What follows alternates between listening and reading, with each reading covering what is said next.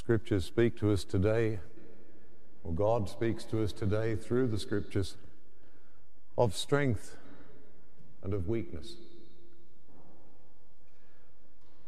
There in St. Paul to the Romans, in the little middle reading, just a nice little vignette really, of how God comes to help us in our weakness.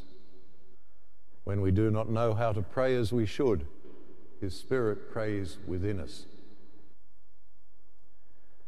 But the main lines today of the Scriptures, as they speak of strength and weakness, it's about what real strength is, I guess, and the way the truly strong handle their strength.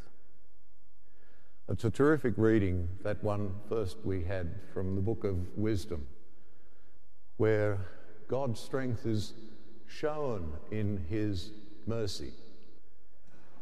They make the point, you don't have to be tough, God, because you are unchallenged in your strength, and so you don't have to be afraid to show mercy, you know.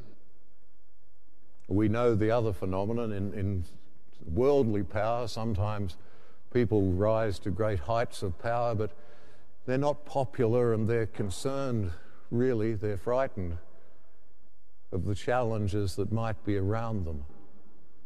And so their strength is exercised to crush potential opposition. I guess the great 20th century example was Joseph Stalin, you know, who made sure to kill off anyone who might challenge his regime. It goes back into the ancient world, King Herod and some of the Roman Empire emperors, and became almost stock standard in the Ottoman Empire. You know, it was a very dangerous thing to be the brother of the Sultan. You were likely to be knocked off lest you be any sort of challenge. God, we're told, is not like that. His strength is shown in mercy. He can judge justly and fairly because He is unchallenged in strength. And we get that in a measure in the gospel as well. You know, the God who is patient, who is prepared to let the weeds grow up with the wheat. No need to crush them out immediately. Those who do evil and the wicked in the world, no, let that work itself out in the fullness of time. God's power doesn't need to be enforced. His strength is shown in weakness, as the Book of Wisdom had said all those many centuries, millennia before. So, in both the readings, the first reading and the Gospel, I mean, it comes at the end of the reading that this is kind of an example for us. Because in Luke's Gospel, it's put very pithily, you know, you must be merciful as your heavenly Father is merciful. At the end of the first reading today, it says God gives us an example of what it is to be strong. The virtuous person must be kind, not enforcing their power. Our present Pope is strong on this. If you go back to that great letter of his, Gaudium Evangelii, where he exhorts those who would be living witnesses in the world to be patient. They're trying to help someone whose life is a complete mess, who's sunk in sin, whatever we're going to say, to be patient, to accompany them, to celebrate any small change, not to demand perfection, but to be patient and leave the rest to God. In fact, Pope Francis says there that patience is the soul of all ministry. It's a lovely expression.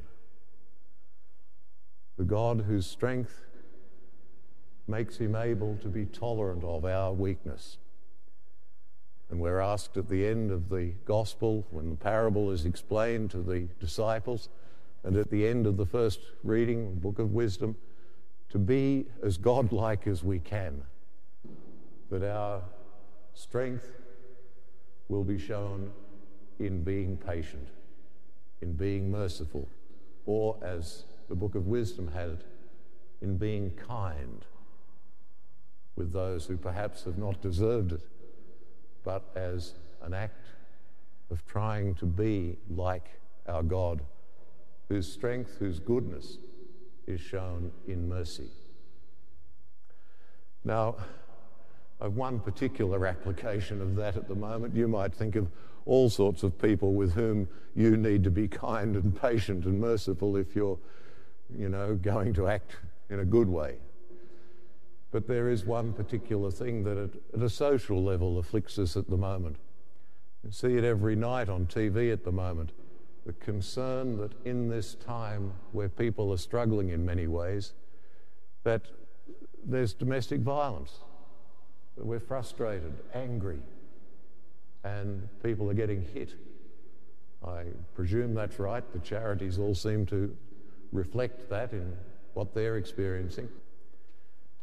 And people are exhorted on TV night after night, if your home life is violent, if anger is dominating and so on, if violence is in the air, ring the helpline.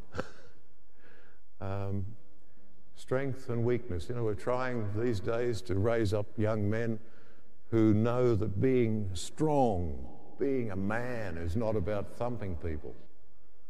It's about controlling yourself, doing what is right. And presently, that's a social issue for us, apparently, in the domestic violence thing. So to any of you on TV, any of us who are caught up in that in any way, the Word of God today says to us, strength is not toughness. And if you're going that way, for God's sake, literally, for God's sake, ring the helpline, sort yourself out, and turn to your God, whose strength aids us in our weakness. And use the means that God has put before us to keep our lives some mirror of His, where our strength is shown in kindness and in mercy.